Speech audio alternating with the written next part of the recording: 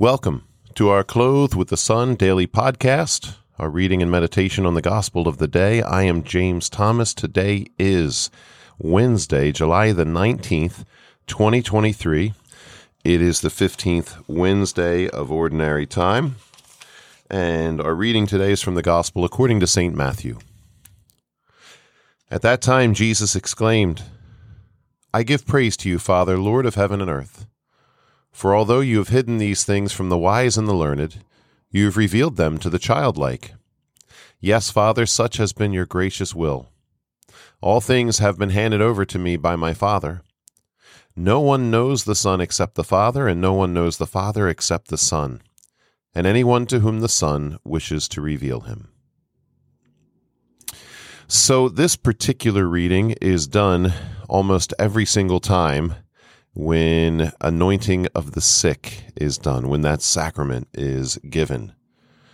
And it follows with Jesus saying, "Come to me," very, very famous quote, "Come to me, all you who labor and are burdened, and I will give you rest. Take my yoke upon your shoulders and learn from me, for I am gentle and humble of heart, and your souls will find rest, for my yoke is easy and my burden is light." See, if it rolls off my tongue so easily like that, that means I would say that's one of top 10 scripture quotes. Very, very important quote, especially in this day and age when there's so much anxiety, to hear how the Lord wants us to rest in him and be at peace. However, this is where that quote begins. Jesus talking about his relationship with his Father and how the Father reveals wisdom to children. There's a lot of different points here that go together. The relationship between father and son, and if you're female, okay, father and daughter, we say that we are sons in the Son. That's not meant to be a sexist term. What it means is Jesus is the Son, and then we share in his sonship by our baptism. We become sons and daughters through our connection with Jesus. Jesus needs to be Son first, and Jesus is Son now in two different ways. He's Son of the Eternal Father in his divinity, being God the Son, the second person of the Trinity, but as man, he chooses to be child of God. He chooses to everything that he is as man. We could go through a long list. In fact, we have litanies, right, that list all the different things that Jesus is. Jesus chooses to be those things. Jesus even earns the right to be those things in his ministry, in his sacrifices, ultimately his death on the cross. Jesus as man becomes all those things. And now we can become what we're meant to become, that is children of God. We're meant to become holy. We're meant to become saved. We're meant to become members of the kingdom. And that's through the humanity of Jesus. Through his humanity, then we connect with his divinity. And we connect with his humanity in many different ways. Anyway, there's a whole lot of theology I could talk about there. But just getting back to the basic quote, he reveals things to children. Often I get criticized or maybe even pushed aside because I'm not saying I'm perfect, but I'm trying to be peaceful, trying to be humble, trying to hold my tongue when I might want to curse someone out. That's my temptation, but I try not to do that, right? And people look at that as weakness. People look at it as, well, he's just an idiot, or he doesn't know. And look at how great I am because I'm so aggressive and I'm so nasty and I'm so powerful. They equate power with loss of control, like a loss of temper. When in reality, power goes hand in hand with control of one's temper, control of one's tongue. That's maturity. That means, yes, God is working in us to make us stronger. Sometimes there's greater courage in the silence. So Jesus says, if you are a humble person, if you are relying on the Father and you're being like a child, God will reveal deeper wisdom to you. So it's like that expression, still waters run deep. Sometimes the smartest people in the room are the ones sitting there not saying anything. It's not because they're idiots and they don't know what to say.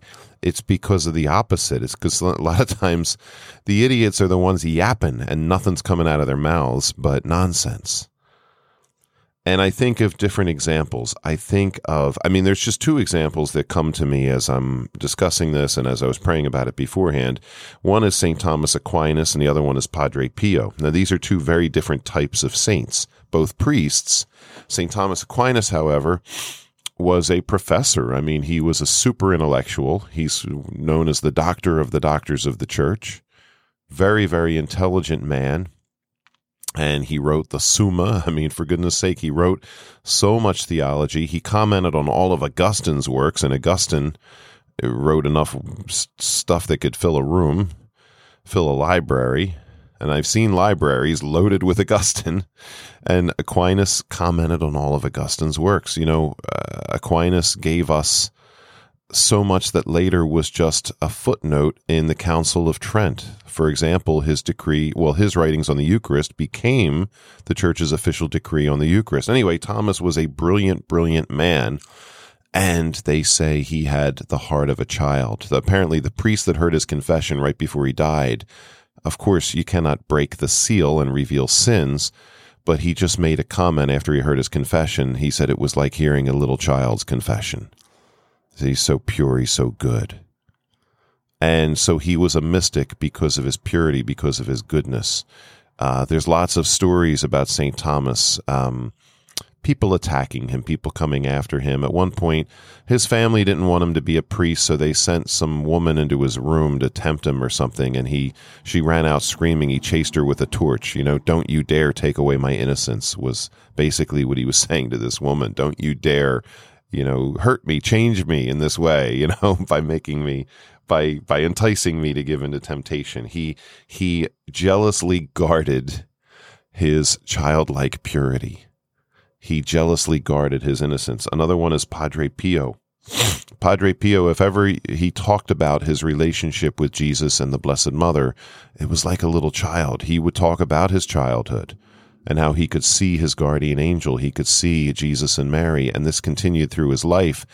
And if ever I've read different things where he's talking to Mary, he's talking to Jesus, and he's just like a little kid. He's like a simple little kid, just talking to them and being playful and happy and joyful and just saying, goofy little things that kids would say. And here was a man who, if ever you read he didn't really write much formally, and he wasn't allowed to preach for a very long time, but there still are many books out there of his sayings and different things that he did say to people here and there.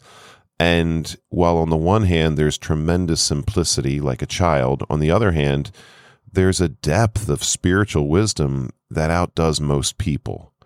His reflections on, he suffered tremendously with his stigmata and other things.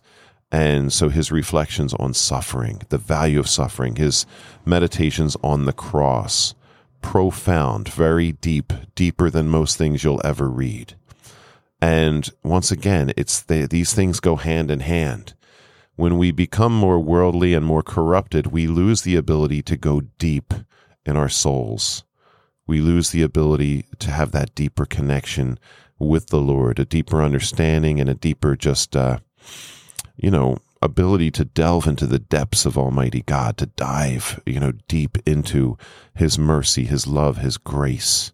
He wants to fill us with so many good things, and that's what heaven's going to be all about. We're just going to be getting filled with love, with grace, with wisdom. That's the theme here, really. All these things are from the Lord, and we have to clear the path for Him. We got to get the junk out of there to receive the good things. And it's funny because sometimes on a worldly level, I feel inadequate. I feel like, I can't keep up with these people in this conversation or that conversation. Well, why? Because maybe when it comes to some of the things that they're talking about, I've been working on purging myself of those things, not being caught up in so much worldliness and craziness of the world. And rather, I want my soul to be filled with God's love, God's grace. And that requires a simplicity. And that requires like I say, I'm not in any way trying to say that I'm better than others or anything like that, but it requires an innocence, and we always need to be working at that innocence. I'm very, very far from perfect or innocent or anything like that, but there's two types of people in the world: people that work on their issues and people who don't. And I know I got a lot to work on.